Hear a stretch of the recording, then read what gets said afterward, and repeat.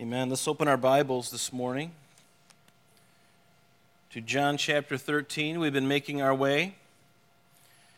In John chapter 13, we know this chapter, going all the way through the 17th chapter, is really encompasses a very short period of time, really just hours, that Jesus and the disciples were in the upper room sharing that Last Supper, and Jesus also instituting the Lord's Supper, which is different from the Passover.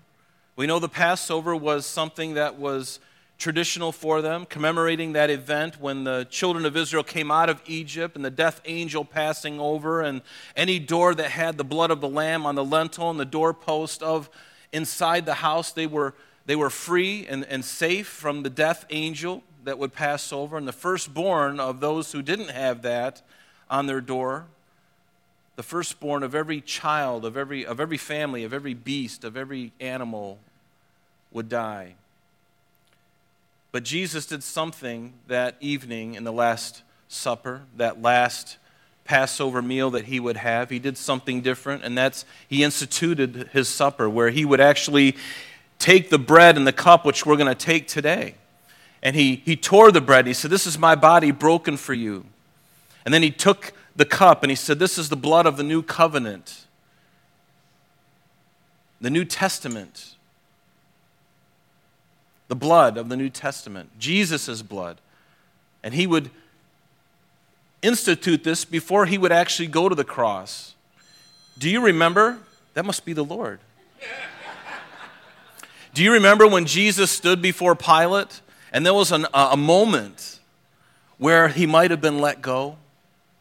Right? Remember when, the Pilate was like, "I see nothing wrong in this man," and, he was determined to let him go.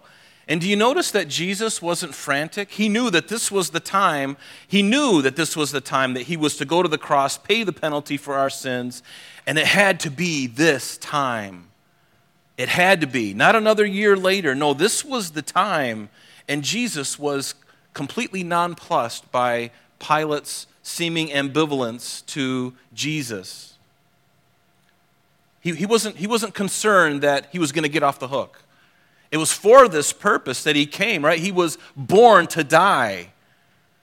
He wasn't born, he came and saved us through his blood on the cross, but he was born with a purpose. The prophets had foretold it for hundreds of years, a few thousand years, that he would come for this very purpose. So Jesus knew what was coming. He didn't look forward to it. He despised it, but he knew it had to be done. It had to be done. And so when we look at John 13 through 17, it encompasses those few hours that he had with his disciples the night before he would be betrayed, and the authorities would come and arrest him. And you remember last week we looked at the first 17 verses of chapter 13, and we saw Jesus just acting or playing the part of a servant, which is what he was and is. He never came to serve himself. He came to serve others. And he came to give the example for us that we could be those examples to one another. And see, so many religious leaders today and gurus in the East, they want you to follow them, but they're not willing to do what they're asking you to do. And neither can they really do what there's no one who could do what Jesus did. And yet he, as the example, the prototype, the logos of God, the very representation of God, he went ahead for us like a good shepherd. He went before us and he gave the example. And as he washed the disciples' feet that night, he was giving a wonderful example that, hey guys, listen, I'm God of the whole universe. You know that I'm the Messiah, that I am the Word incarnate. And yet I'm willing to come around and wash your nasty, ugly, filthy, stinking feet. And let me tell you, those fishermen, I've been around fishermen in Florida. They're walking around in sandals. They got fish guts all over. They got barbed, hooks in their flip flops, and they got just layers of stuff. And they just ugly, slime, yellow, green. And Jesus is going to wash these men's feet. He says, "Do you know what I've done for you? I've done this as an example for you, that you ought to love and that you ought to serve one another. And that's what he did, right? But he also said something very interesting. He says, do you know what I have done for you? You call me teacher and Lord, and you say, well, for so I am. If I then, your Lord, verse 14, and your teacher have washed your feet, you also ought to wash one another's feet. For I have given you an example that you should do as I have done unto you. And I love that. He is the wonderful example. In all points tested as you and I were, tempted as you and I were and are, yet without sin. There's nothing that you are going through right now or will go through that Jesus hasn't already been tempted and tried in. Yes, even temptation and lust and sin. He was tempted in every point, but was without sin. He saw it, he recognized it, and he turned away from it. It's a difference. Being tempted is not a sin. What sin is when you give into it. When you give into it. Some people get condemned, well, I felt tempted. Well, everybody's tempted. What'd you do with that temptation? Did you drop to your knees and pray to God, or did you cave in? If you cave in, then you've sinned. Right?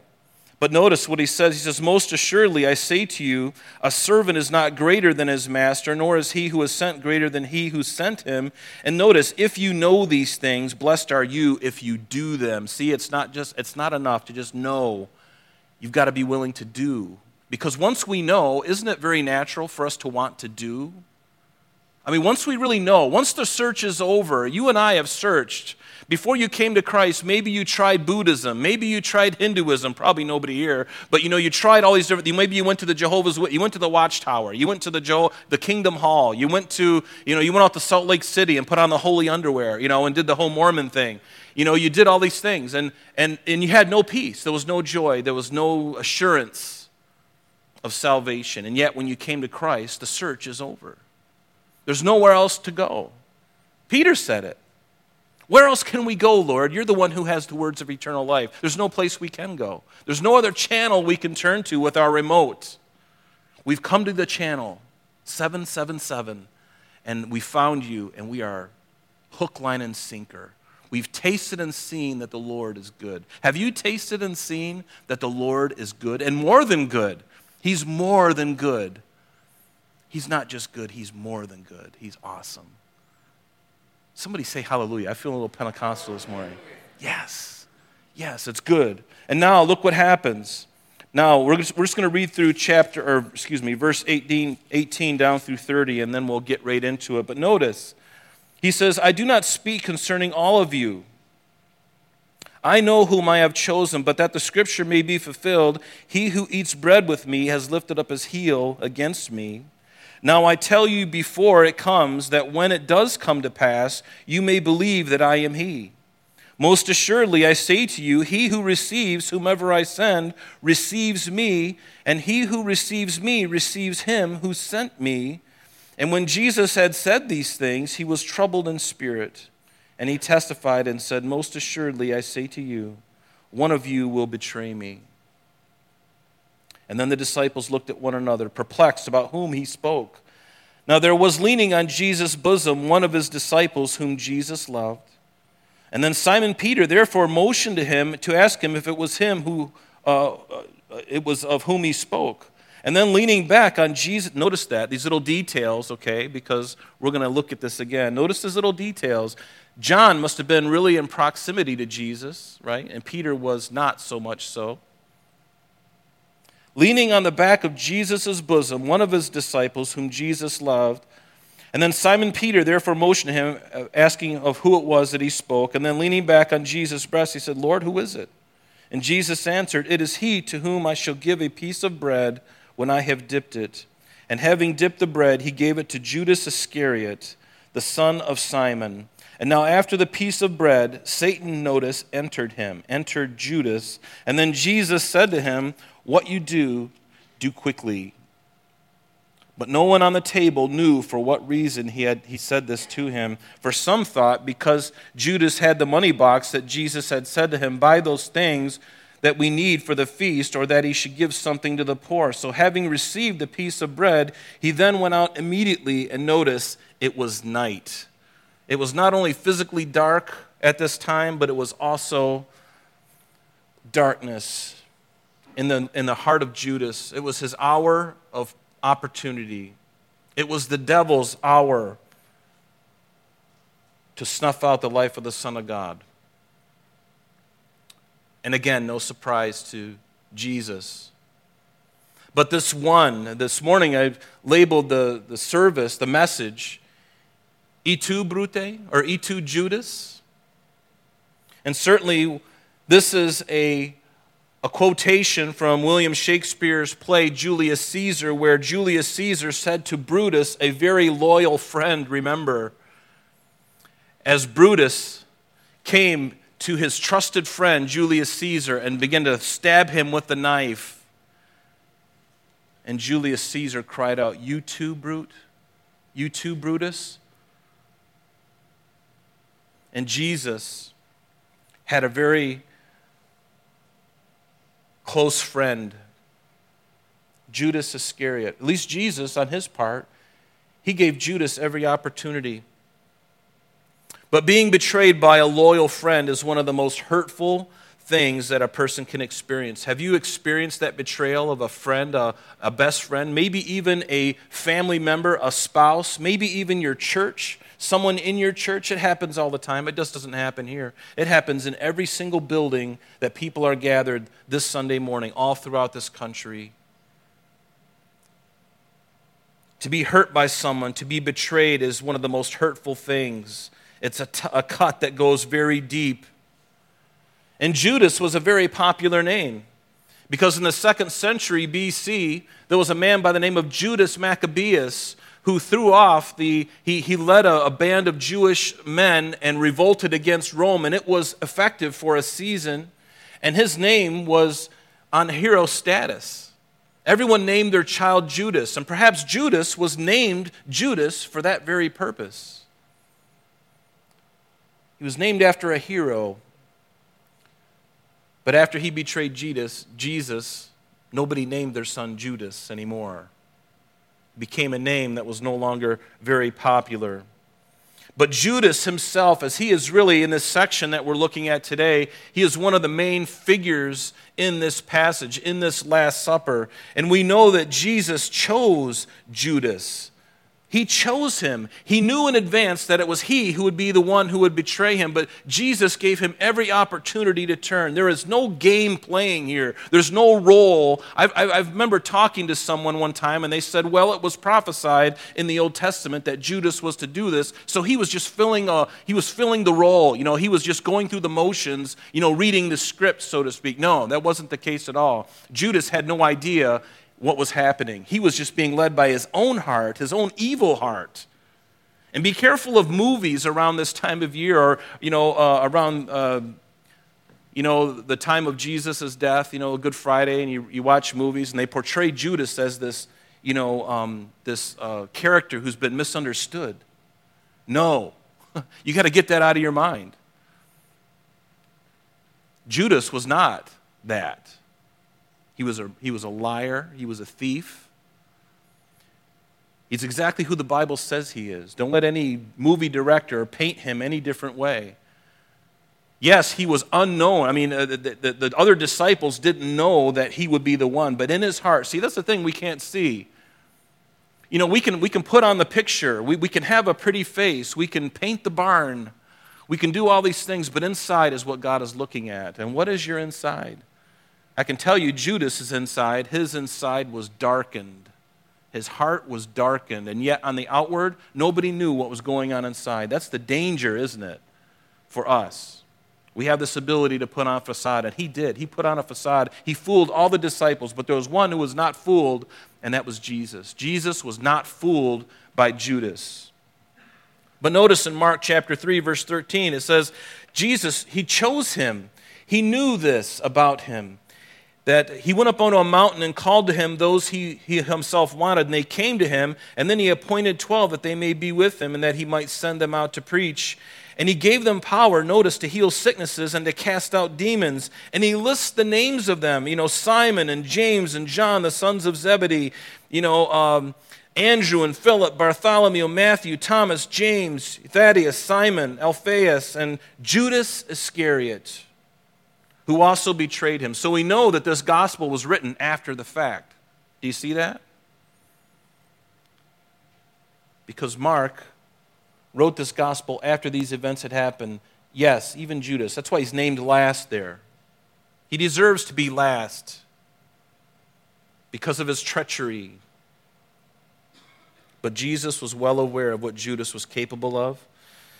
And ultimately what he was going to do, it was no surprise. For the Lord himself had written the scriptures that David was inspired by. As David was writing these Psalms in 1000 BC, 1,000 years before Jesus would even be born, what do we read in Psalm 41 verse 9?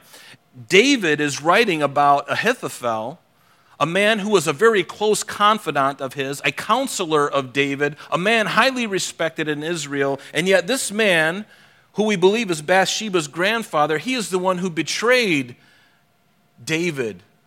And so as David is recording for this is also a prophecy of what was going to happen to Jesus. It says in verse 9 of Psalm 41, even my own familiar friend, David says, by the Spirit, in whom I trusted, who ate my bread. How much more intimate can this be? Because Jesus is now at the Last Supper, and he's feeding Judas this bread. He's feeding it with his hand. He's putting it right into his mouth. Who ate my bread has lifted up his heel against me. In Psalm 55, for it was not an enemy who reproached me, then I could bear it. Nor is it one who hated me, who has exalted himself against me, then I could hide from him. But it was you, a man my equal. And certainly Judas was no equal to Jesus, but they were on humanity, they were on a similar level. He says, but it was you, a man my equal, my companion, my acquaintance, the one who I trusted in, the one who I gave great responsibility. I gave you power to go out and to heal the sick along with the others. And I gave you the power to cast out demons. Would to God that you would have cast the demon out of yourself. Right? Because Judas was possessed at a certain time by Satan himself, not a demon. But it was you, a man my equal. We took sweet counsel together. We walked into the house of God together. In Psalm 69, reproach has broken my heart, David says, and I am full of heaviness. I looked for someone to take pity, but there was none. And for comforters, and I found none. And this is almost sounding like Jesus in his agony and his passion as he was in the Garden of Gethsemane. A lot of these things are very, very, very hauntingly similar, and no doubt because they are inspired of God. And he says, they also gave me gall for my food. Did that happen on the cross? You better believe it. And for my thirst, they gave me vinegar to drink. That sounds kind of peculiar. Let their table become a snare before them, and their well-being a trap. Let their eyes be darkened so that they do not see, and make their loins shake continually. Pour out your indignation upon them, and let your wrathful anger take hold of them. Let their dwelling place be desolate. Let no one live in their tents. This is going to sound very familiar as we look at a passage in Acts here shortly, Acts chapter 1, verse 20. But going on now in Psalm 109, there's another psalm. Do not keep silent, O God of my praise, for the mouth of the wicked and the mouth of the deceitful have opened against me. They've spoken against me with a lying tongue. Was Judas a liar? Yes, he was. He lied. He was acting as if he was playing another part when he was with the disciples, but he was somebody else on the inside that he wasn't exposing. That's why all the disciples were like, Judas is a great man. He was the last one, they thought, that would betray Jesus. They all looked at themselves. Could it be me? Could it be me? Could it be me? And I bet Judas, who was the guilty party, didn't say anything. They've also surrounded me with words of hatred and fought against me without a cause. In return for my love, they are my accusers, but I give myself to prayer. I love that. That's a good thing for us to consider too. Thus have they rewarded me evil for good and hatred for my love. Set a wicked man over him and let an accuser, underline that word. If you're actually in Psalm 109 and you're looking at verse 6 there, set a wicked man over him and let an accuser, that word accuser is literally in the Hebrew Satan.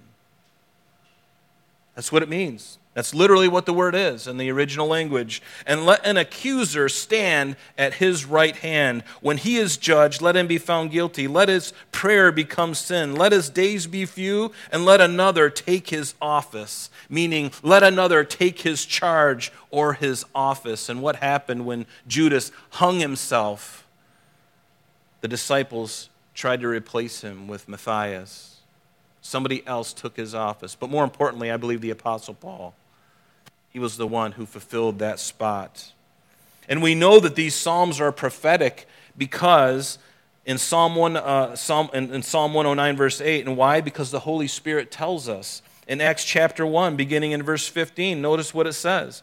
In those days, Peter stood up in the midst of the disciples. Altogether, the number of them was about 120. And he said, Men and brethren, the scripture had to be fulfilled, which the Holy Spirit spoke by the mouth of David concerning Judas, who became a guide to those who arrested Jesus.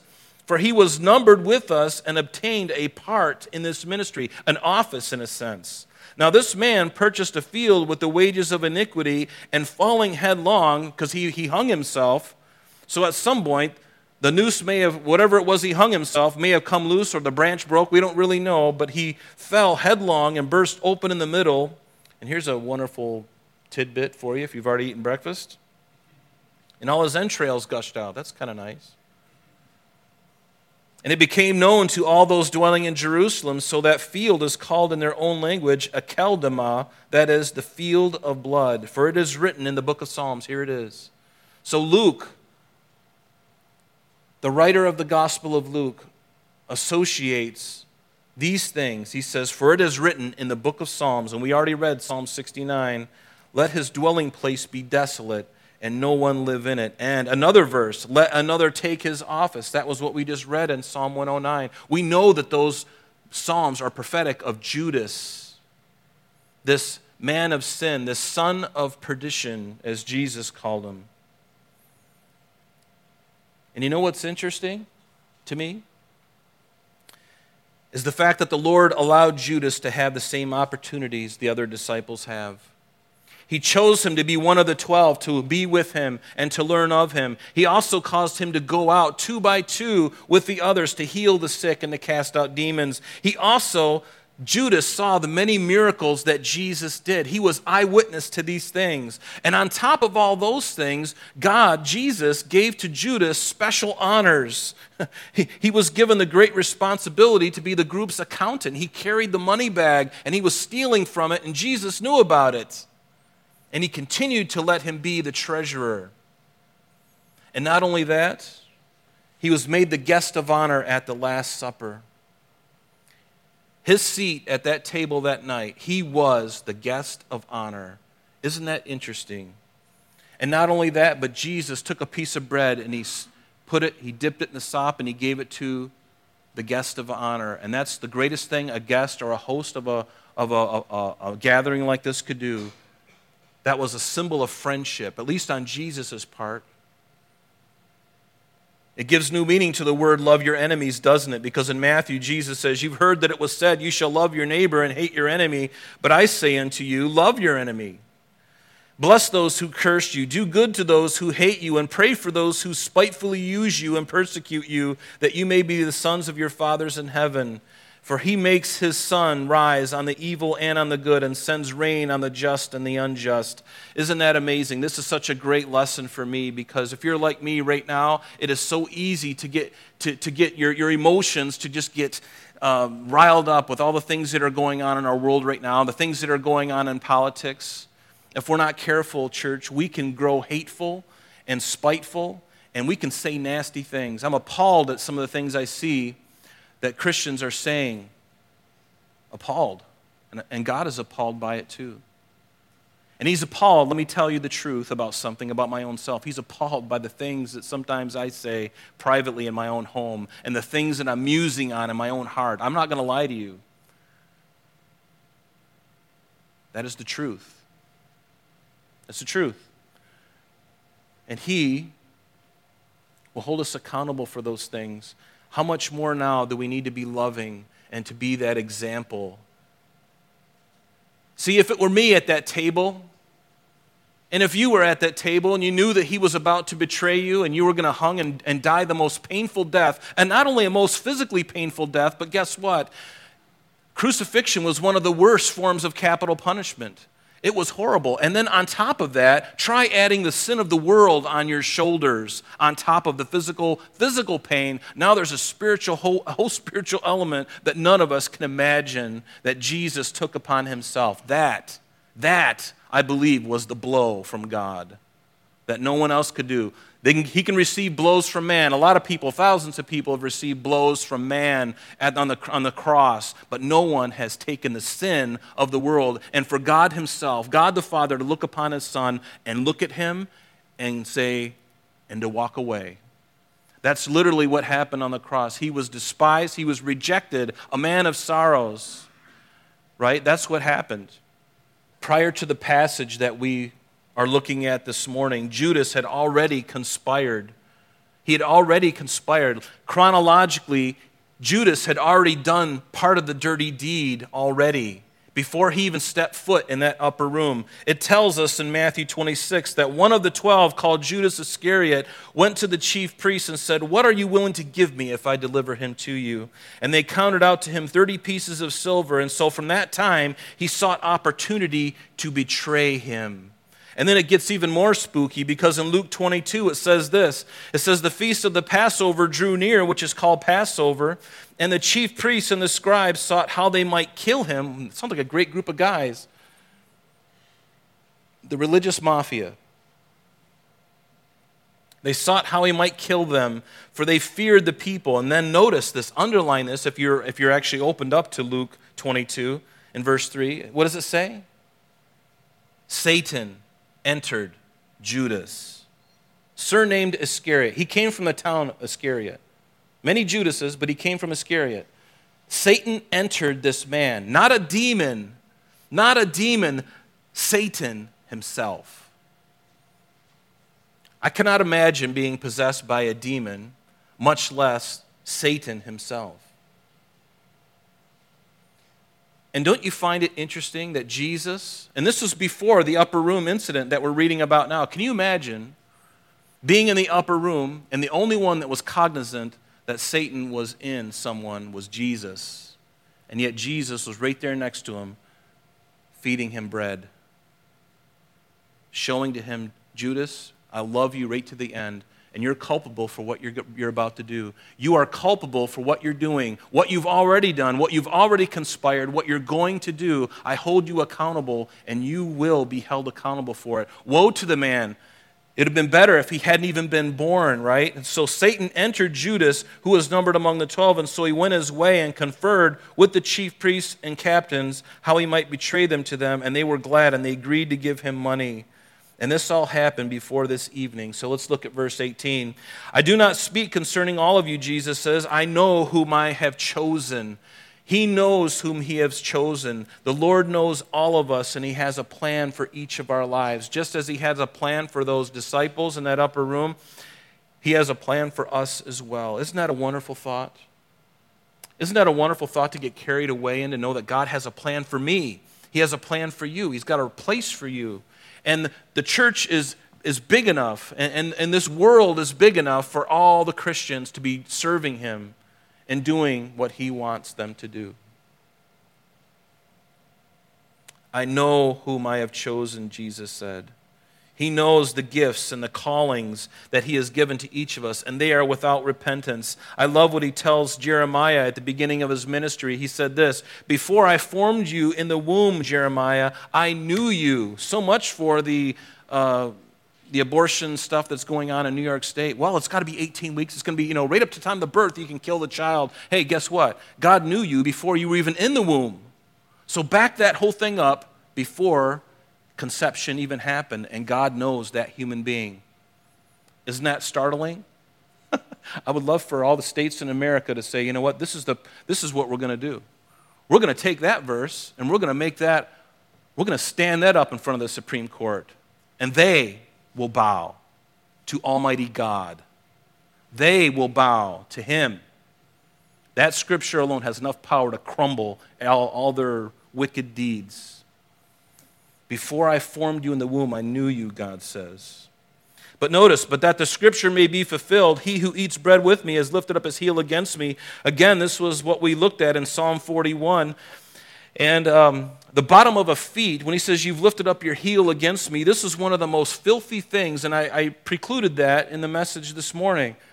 The feet of people in this time, because they didn't have nice leather shoes like you and I have, they had sandals, and they walked around dusty, and they stepped in the mud and refuse and everything else on the road, and their feet were horrible looking. And so to expose the bottom of your feet in this culture was tantamount to treachery. It was like the worst thing you could possibly do. I mean, Emily Post would be astounded at the lack of etiquette.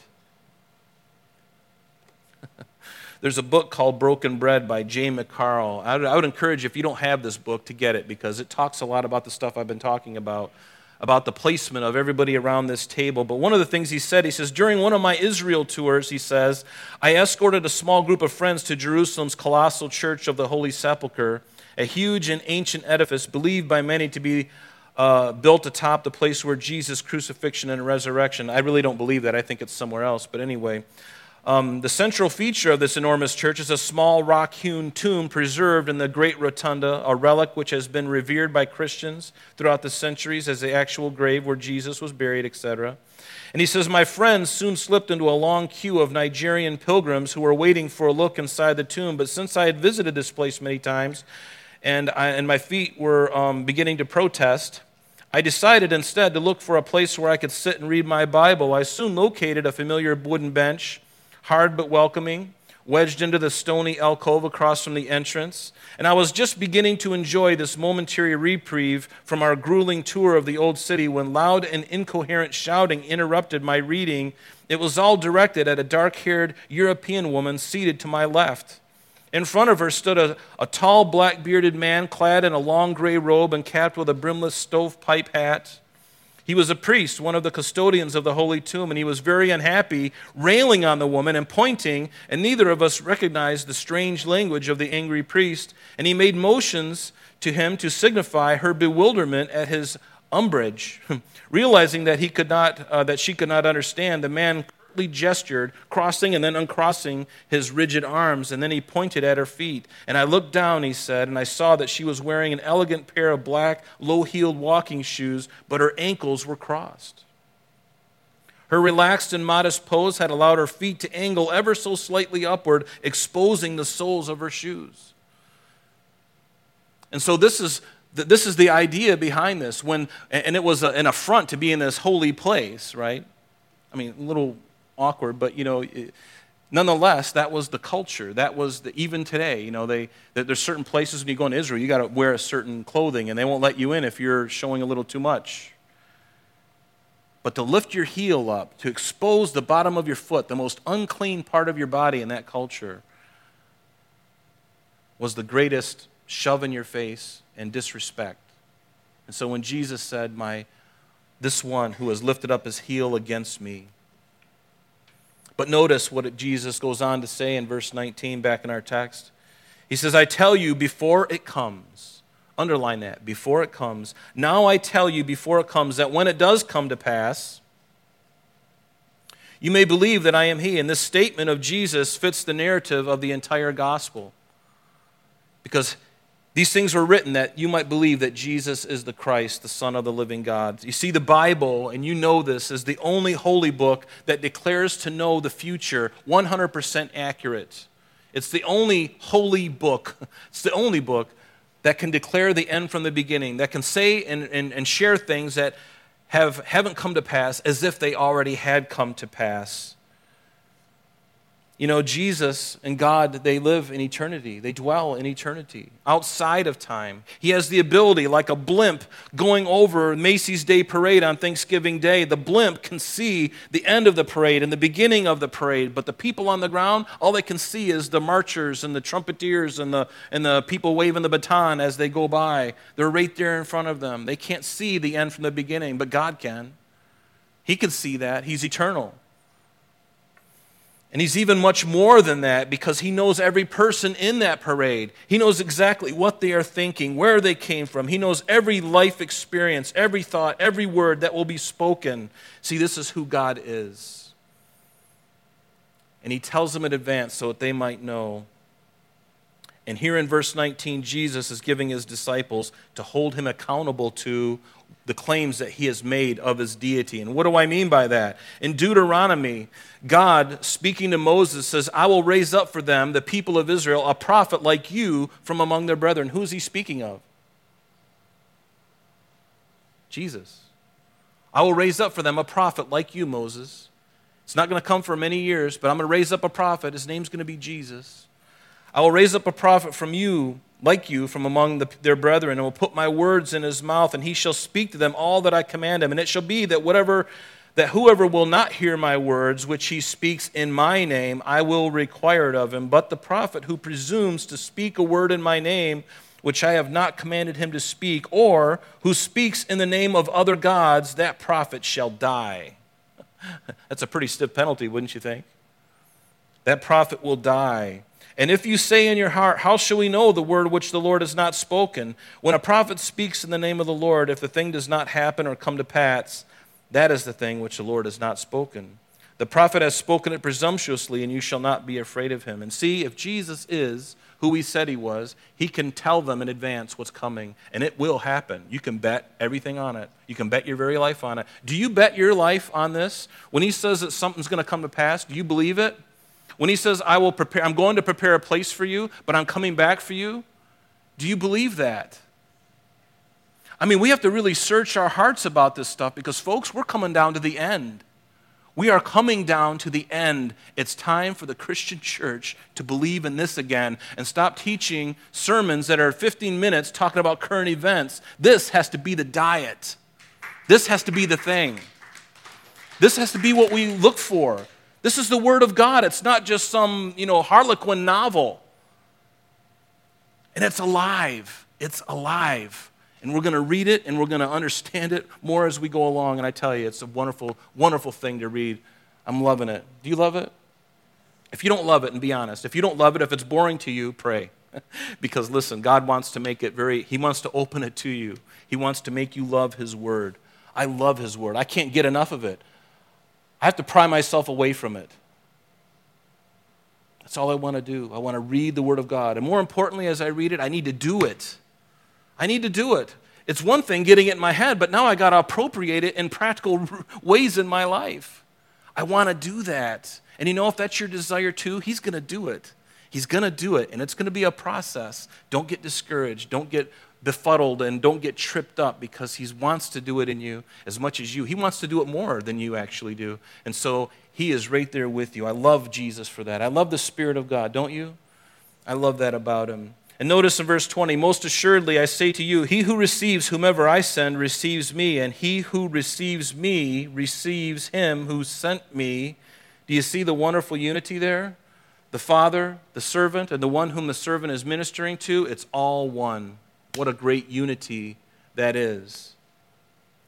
Enjoy the unity of Christ. Enjoy the unity of this fellowship. I pray that we all would enjoy that. Notice verse 21, and when Jesus had said these things, he was troubled in spirit, and he testified and says, most assuredly I say to you, one of you will betray me. And Jesus made Judas accountable even before he finished his evil deed. Jesus made him accountable for the satanic plot that he was hatching. It says in Matthew 26, as they were eating, he said, assuredly I say to you, one of you, and this very evening that he's speaking to them in another gospel, he says, assuredly I say to you that one of you will betray me. And they were exceedingly sorrowful, and each of them began to say, Lord, is it I? And he answered and said, he who dipped his hand with me in the dish will betray me. Now, how many of the disciples were really paying attention and heard this? We don't really know. I would imagine it was just a few around where Jesus was at, because they were talking and fellowshipping and hanging out. Some of them heard, but they didn't understand. And maybe they just disregarded it and continued talking. And we don't really know. It's kind of interesting. But Jesus said, the Son of Man indeed goes as it is written of him. But notice, here's the accountability And here's what Judas heard from Jesus' own mouth. But woe to that man by whom the Son of Man is betrayed. It would have been better for that man if he had not been born. And then Judas, who was betraying, notice that, the present tense, he was betraying him. He already started the betrayal. Going back in time, maybe a day, maybe hours, he'd already started that process. He was betraying. Notice the continuous present tense. It would have been better for that man. And then Judas, who was betraying him, answered and said, Rabbi, is it I? And Jesus said, it is as you said. And John, being on the right side of Jesus, could hear that. John was on Jesus' right side. Judas, the guest of honor, was on his left side. And as John was reclining up next to Jesus, he could overhear everything Judas and Jesus were talking about. That's why it's in his gospel. And then the disciples looked at one another, perplexed about whom he had spoke. Again, this bewilderment is really amazing. The only one who really knew what was happening was Jesus. The other disciples thought, Judas is a great guy. He's one of us. He's carrying the bag. He's the guest of honor. Jesus must really love him. Man, I wished I was the guest of honor. So the last person they were thinking who would betray him would be Judas. And so now there was leaning on Jesus' bosom one of his disciples whom Jesus loved. You know who that was? It was John. It was John. None other than John. And we know this because this triclinium that they would be at, this table that would only be a number of inches high, it would be this arrangement as they sat around the table. John being on the left side, the very first one, the bodyguard, and Jesus being the host, right to the right of John. And then to the right of Jesus, even the guest of honor. That would be the place of the guest of honor, and that was Judas. And how could John make such a statement like this? The one whom Jesus loved was leaning on the breast. How could he make that comment? Very simply because he loved the Lord with all of his heart. He could make that comment because he loved Jesus. He loved and was willing to receive. Notice, he not only loved Jesus, but he's willing to receive the love of Jesus. Are you that type of person? Do you love the Lord, and are you willing to receive his love, even though none of us deserve it?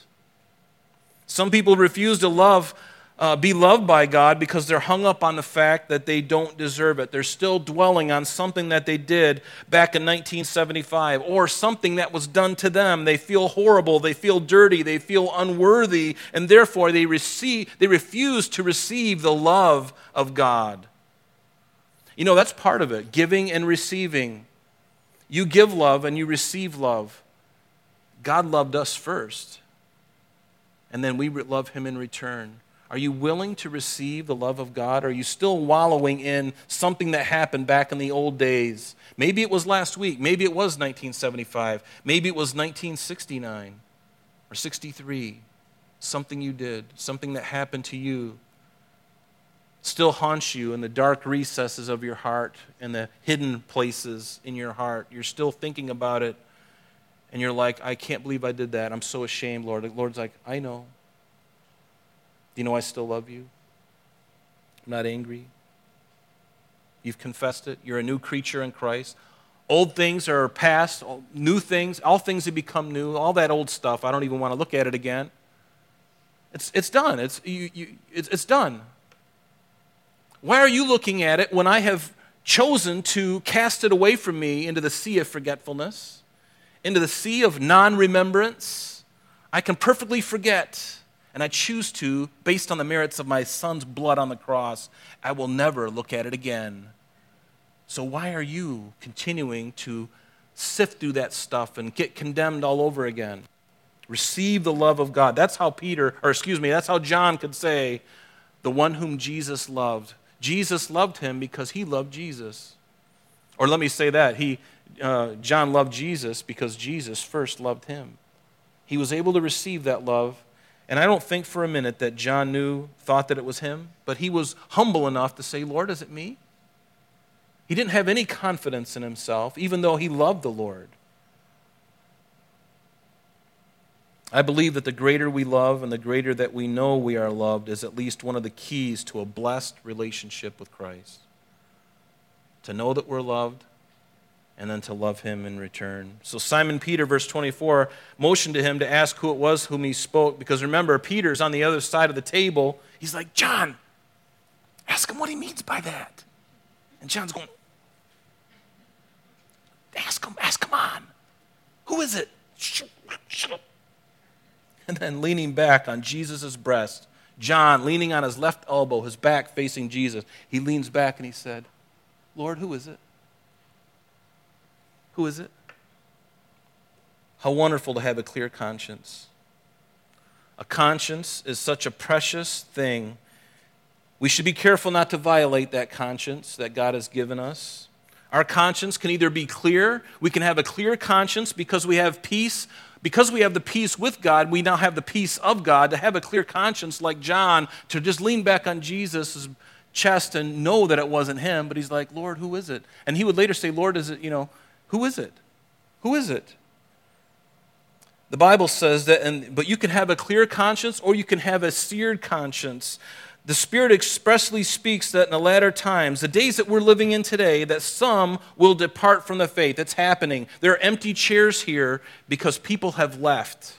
And we're not the only ones. There are many churches in this country, after the shaking of COVID and the shaking of everything else, the tree has been shaken.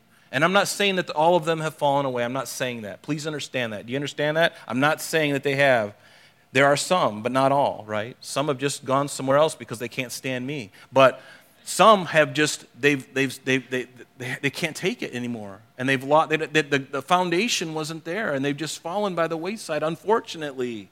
That's why we got to reach out to them, love on them, encourage them. But there are some who have left because they're like, you know what? I didn't sign up for this. I'm done. And it's not just this fellowship.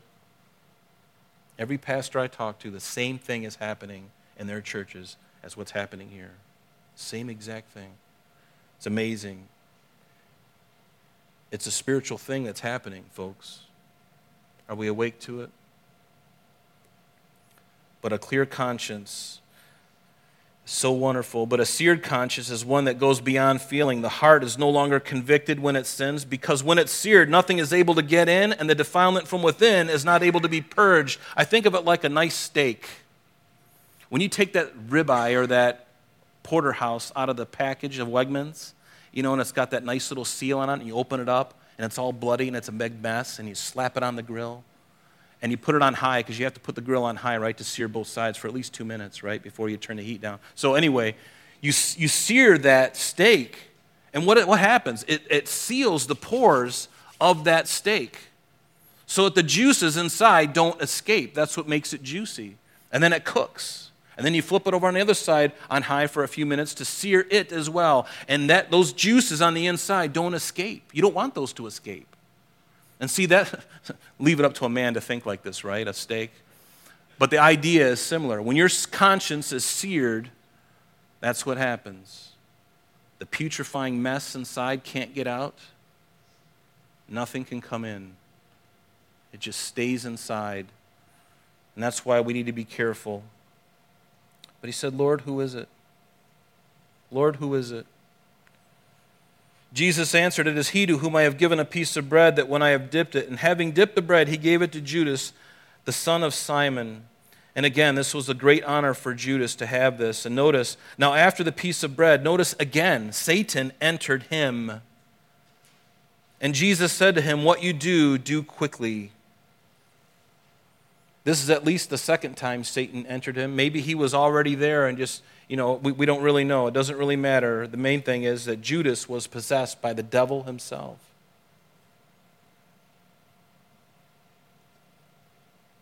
For some thought, because Judas had the money box, that Jesus had said to him, buy those. Notice, there's still some doubt about what Jesus spoke and what he said and what he meant by it. For some thought, because Judas had the money box, that Jesus had said to him, buy those things we need for the feast, or that he should give something to the poor. They didn't really know. But having received the piece of bread, he went out immediately, and it was night. It was night. Evil things happen in the darkness. Most evil deeds are done in darkness, but not all evil deeds are done in darkness. Some are done in broad daylight right in front of our face. I was thinking of 9/11, the morning of 9/11. Remember that Tuesday morning? It was beautifully, the sky was blue, clear, beautiful sky that fall morning. And yet, sun was coming up. It was a beautiful day, one of the nicest days. And yet one of the most evil things in our country happened on that day when all around us things looked great. Looked like the beginning of a perfect day. And yet one of the most evil things happened on our soil.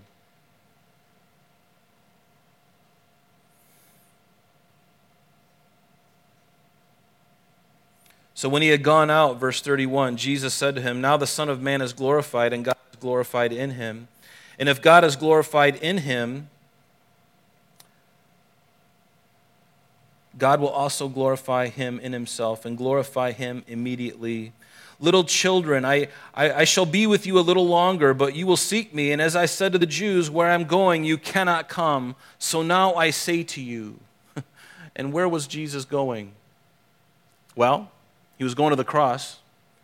He was going to go into the grave, neither of which they had gone and couldn't go, but the place that they really couldn't go yet, because they would seek him, but they would not find him. Jesus, remember, 40 days after his crucifixion, after his resurrection, it wasn't until 40 days later that he ascended to the Father. The place where he originated from, he ascended back to the Father. And Jesus said to them, "A new commandment I give to you, that you love one another."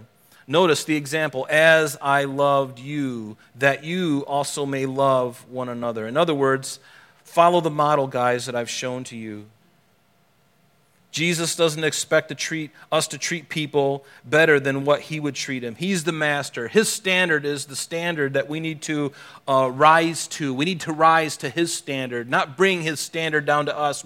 Man does that all the time in religion. They bring God down, and God says, "No, keep me up, and you come up." We need to come up to him. We don't want to drag him down. Last thing I want is a God who looks like me, who acts like me. A God that will go out drinking with me. A God that is willing to, talk dirty jokes with me. I don't want a God like that. Most people do. Some people do. But I want a God who's so far above that, man, I'm just like jaws dropping all the time. Hitting the ground, dragging along the dust, man. I got like a mouthful of dirt. Because I'm amazed at who he is. Aren't you amazed at who he is? Can I hear an amen? All right, I know you guys are. It's a tough time of year, isn't it? Things are starting to get a little interesting. He says, "I've loved you." And Jesus said, "If you love me, keep my commandments. For this is the love of God, that we keep his commandments. And his commandments are not burdensome." They're not burdensome. They're only right.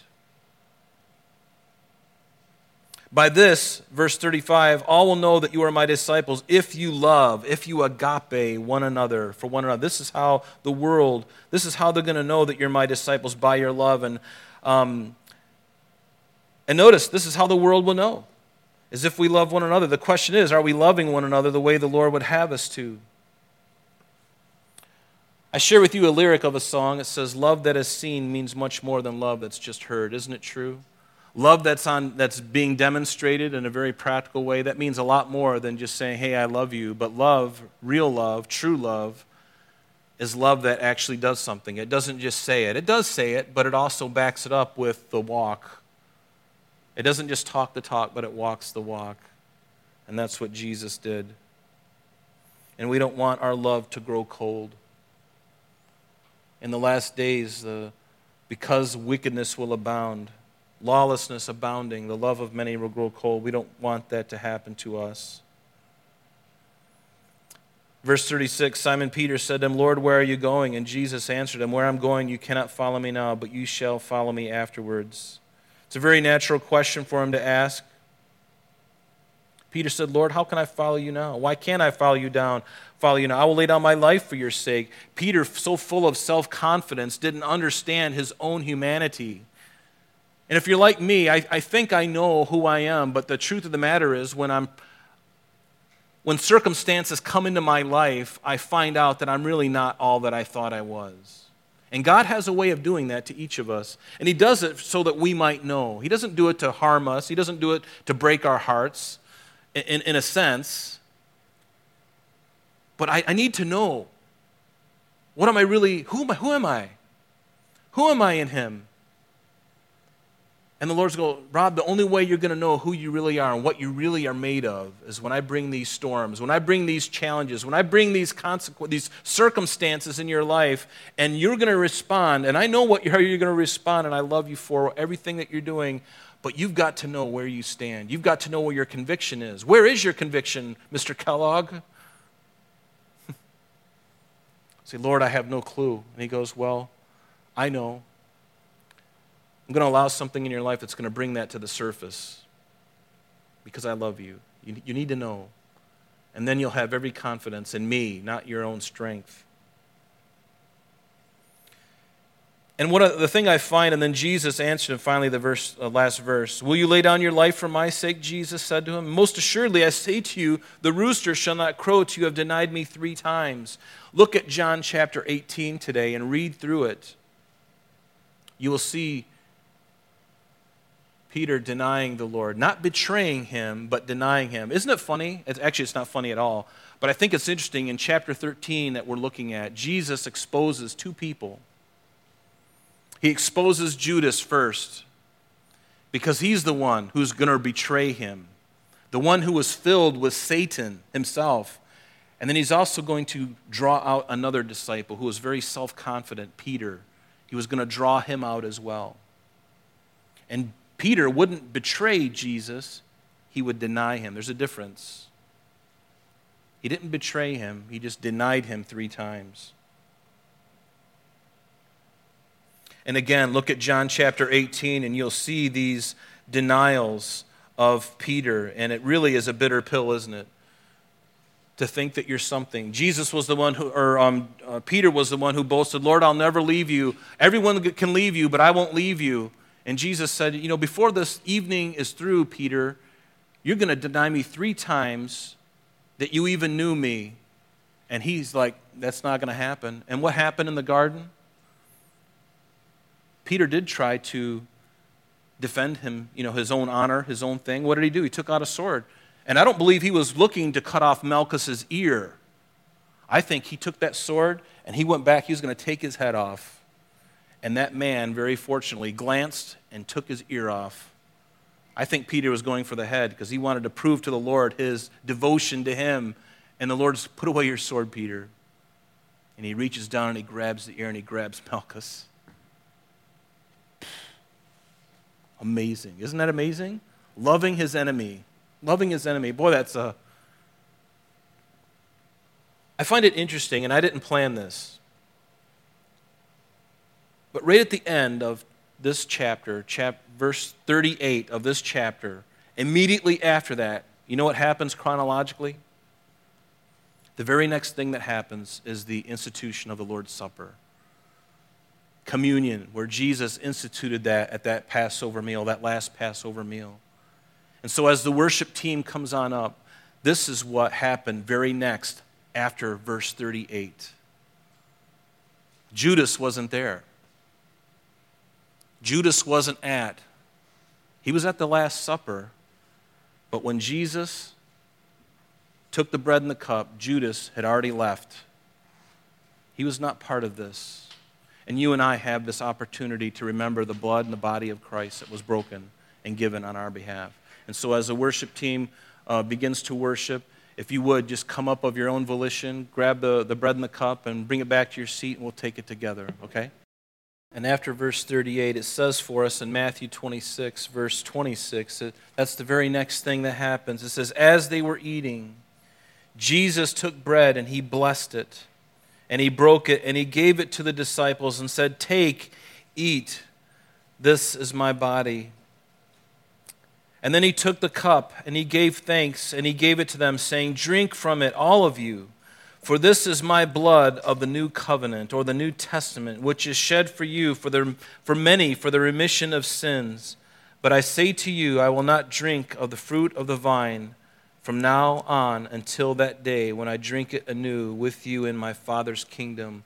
When Jesus returns for the church and we're in glory with him, we're going to have it with him in heaven.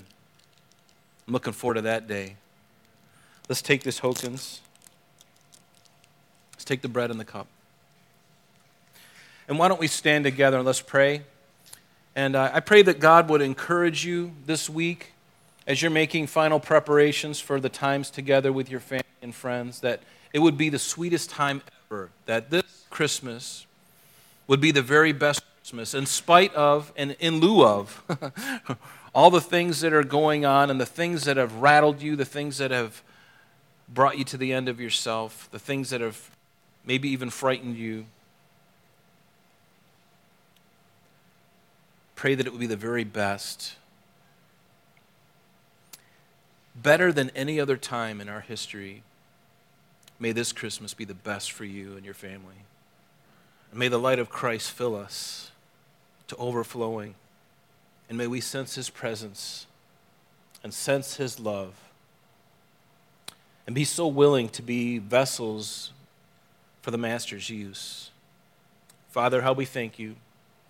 How we praise you for your goodness. And Lord, we look forward to what you're going to do and all that you've promised to do. Lord, you're the God you're the covenant keeper. You're the promise keeper. And Lord, we're thankful that we are your children. And thank you that we can just crawl up into your lap, God, and lay all of our cares, cast all of our cares before you and allow you to wipe the tears from our eyes. We thank you and we love you in Jesus' name. Amen.